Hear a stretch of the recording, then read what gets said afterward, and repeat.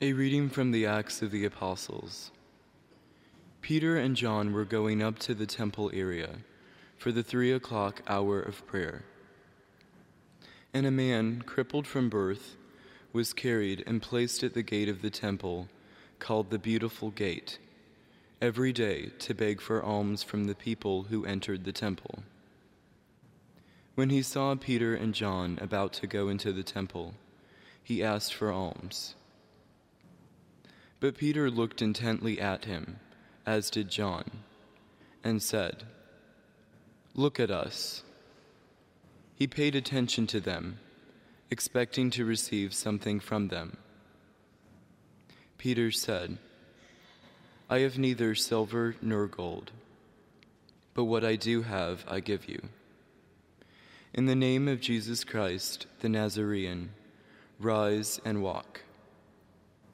Then Peter took him by the right hand and raised him up, and immediately his feet and ankles grew strong.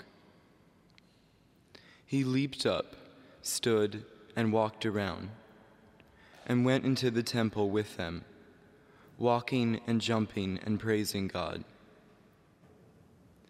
When all the people saw him walking and praising God, they recognized him as the one who used to sit begging at the Beautiful Gate of the temple, and they were filled with amazement and astonishment at what had happened to him. Verbum Domini.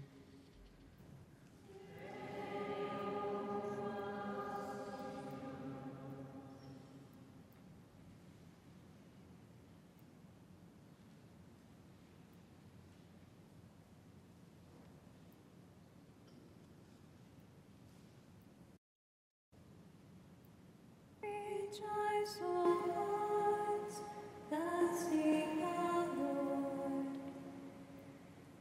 Rejoice, O hearts, that seek the Lord. Give thanks to the Lord and note his name. Make known among the nations his deeds. Sing to him, sing his praise. Proclaim all his wondrous deeds. Rejoice, O hearts, that seek the Lord. Glory in his holy name. Rejoice, O hearts that seek the Lord. Look to the Lord in his strength. Seek to serve him constantly. Rejoice, O hearts, that seek the Lord. You descendants of Abraham, his servants, sons of Jacob, his chosen ones. He, the Lord, is our God. Throughout the earth his judgments prevail. Rejoice, O hearts, that seek the Lord. He remembers forever his covenant, which he made binding for 1,000 generations, which he entered into with Abraham, and by his oath to Isaac. Rejoice, O hearts, that seek the Lord.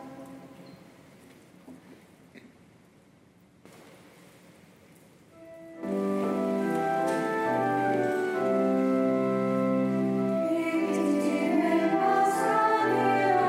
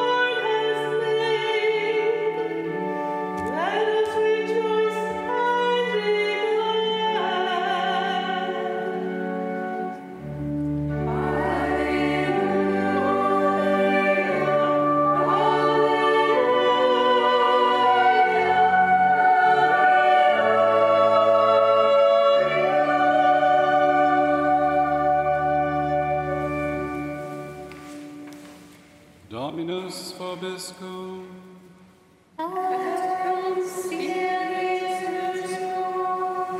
Lectio Sancti Evangelii secundum Lucam.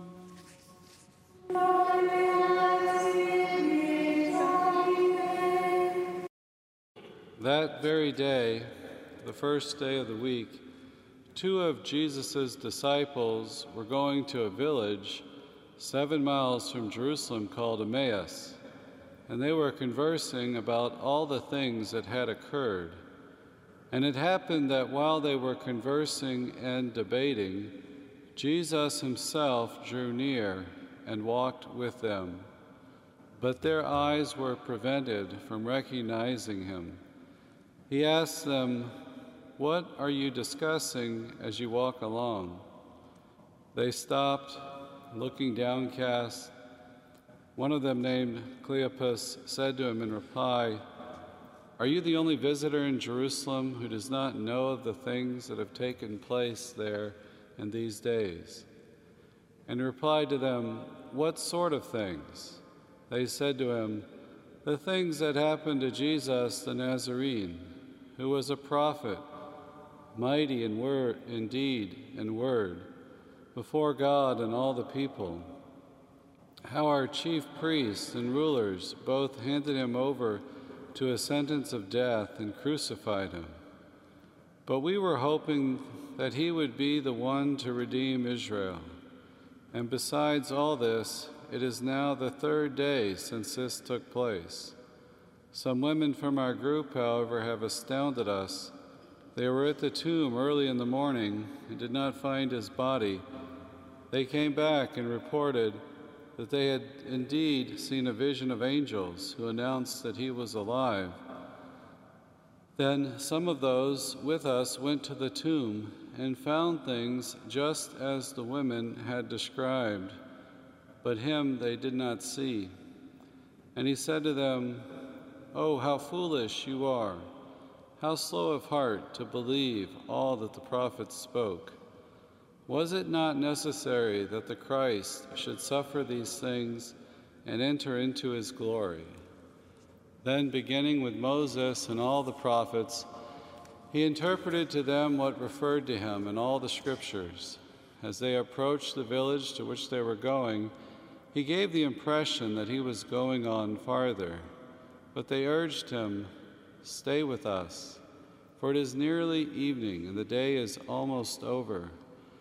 So he went in to stay with them, and it happened that while he was with them at table, he took bread, said the blessing, broke it, and gave it to them. With that, their eyes were opened, and they recognized him, but he vanished from their sight. Then they said to each other, 'Were not our hearts burning within us while he spoke to us on the way and opened the scriptures to us?' So they set out at once and returned to Jerusalem, where they found gathered together the 11 and those with them who were saying, 'The Lord has truly been raised and has appeared to Simon.' Then the 2 recounted what had taken place on the way and how he was made known to them in the breaking of the bread. Verbum Domini.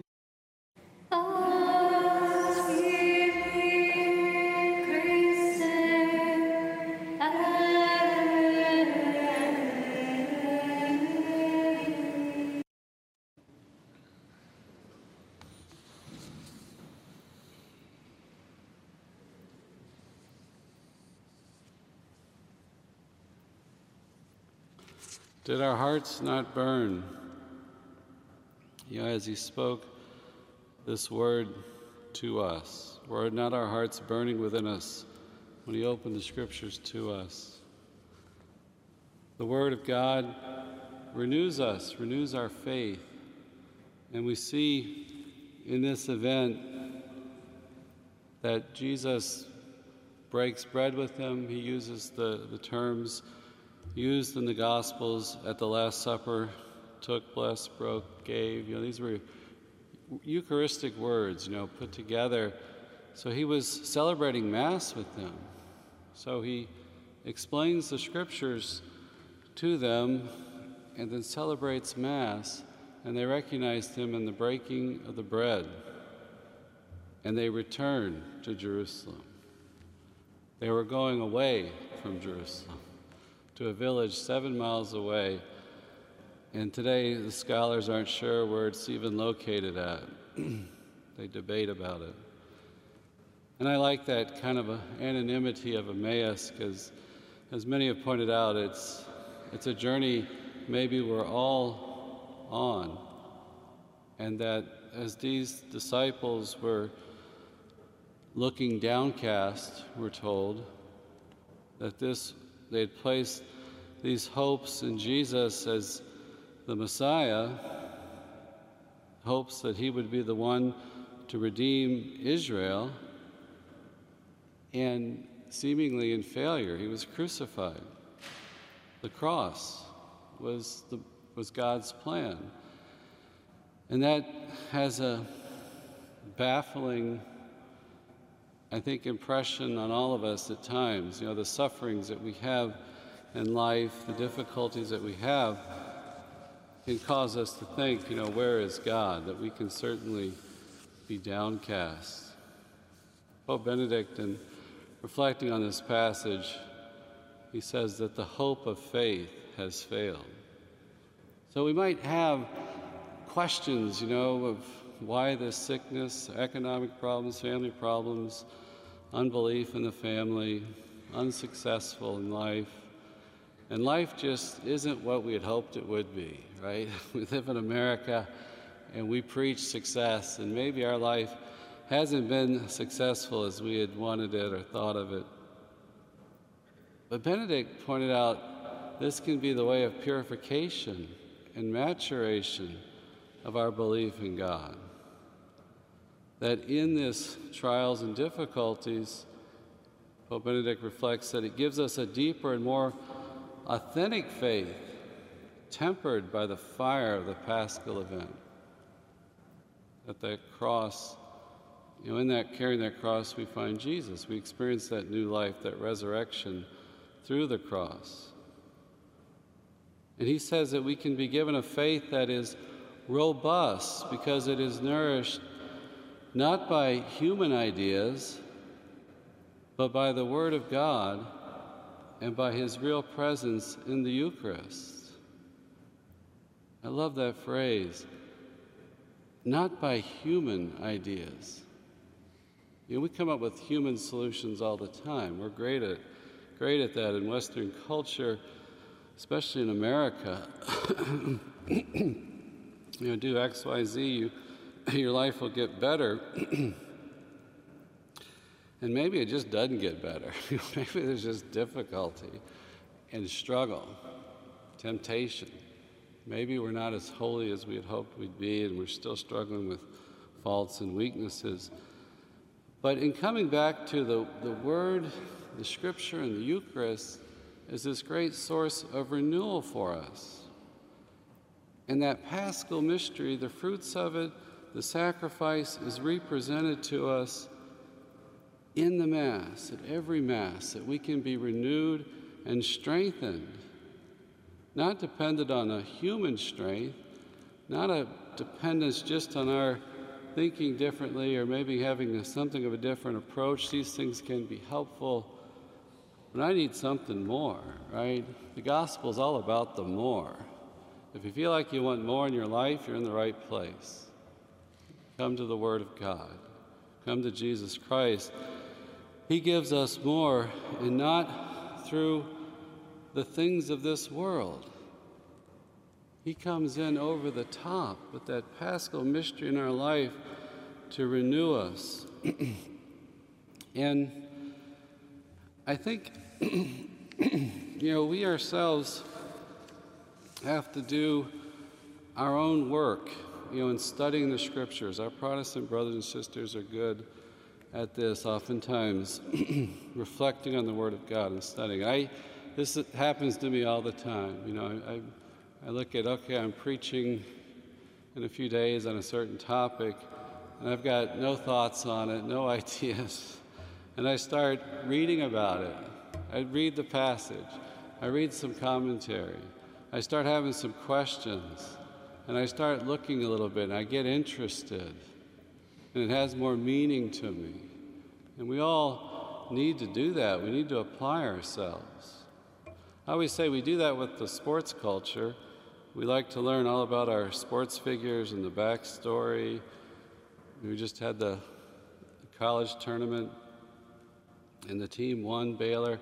The coach showed up there 20 years ago, young guy, looks great, handsome, and says, I've come here to win games, not just get to the tournament, but I'm going to win games in the tournament. 20 years later it took, but he won the championship. It's a great story. It makes it interesting. He's bald and overweight. He won the tournament, though, right? He kept at it. I experienced this watching The Chosen. If you've got to see that, you can watch it free on YouTube or wherever. They have some great stuff.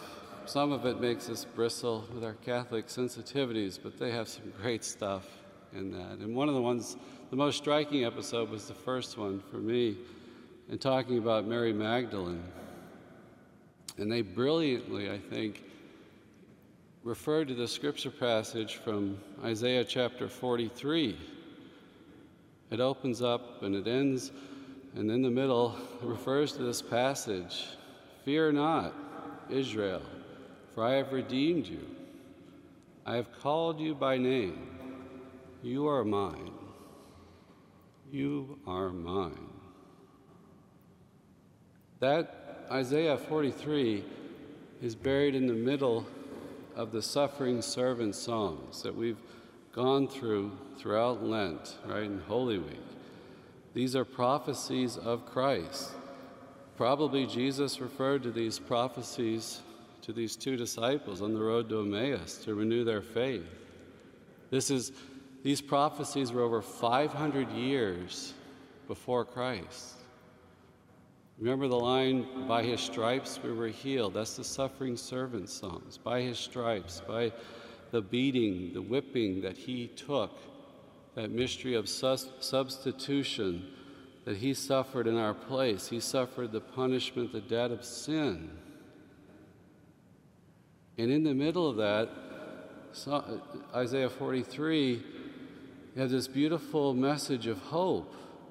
Fear not, I have redeemed you. I have called you by name. You are mine. And in the series, when he exorcises Mary Magdalene, Jesus repeats that passage to her that she'd been familiar with her whole life. And I thought it's so powerful because we fear that there is no solution. We fear that there is no more. And he's saying, you are mine. I have not forgotten you. And Mary Magdalene, who, tradition associates her with the sinful woman that Simon the Pharisee, remember, he was having a dinner party for Jesus. Sinful woman comes in, anoints his feet, weeps on his feet, dries them with her hair. And, Simon protests. Tradition identifies her with Mary, the sister of Lazarus. She's at the feet of Jesus there. Martha protests. We're told in the scriptures that Mary Magdalene's at the foot of the cross, standing with our Blessed Mother, with John, with the holy women in faith. And then this broken, sinful woman is the first witness recorded in Scripture of the resurrection. Isn't that exciting? This broken woman, this sinful woman, the apostle to the apostles, the church calls her, announces the good news that Jesus has not forgotten her. She experiences redemption and salvation. And she goes to the tomb with less than perfect faith, right? She goes to anoint a dead body. In John chapter 12, she anoints him again probably, and he tells, "Save this for my burial," and she does. She shows up to anoint the dead body of Christ, sees the empty tomb, encounters Jesus after, goes back, and then goes to the disciples, and again she is rebuffed, and they don't believe her, and they refer to this here. Some women from our group have astounded us. They were at the tomb early in the morning and reported they did not find the body. And she's driven by this love. She's one of the things she's the patroness of is contemplatives. To spend time in adoration does not make sense according to the logic of the world. What are you doing? She is pushed by love to seek Jesus. And she doesn't seem like the perfect witness to the faith, but she is, because Jesus is the one that saves us. If we're set free by Christ, we're truly set free, as the scriptures tell us. So I just encourage you to spend some time in the scriptures, to find the passage that thrills your heart, that excites you. It's a temptation to be downcast.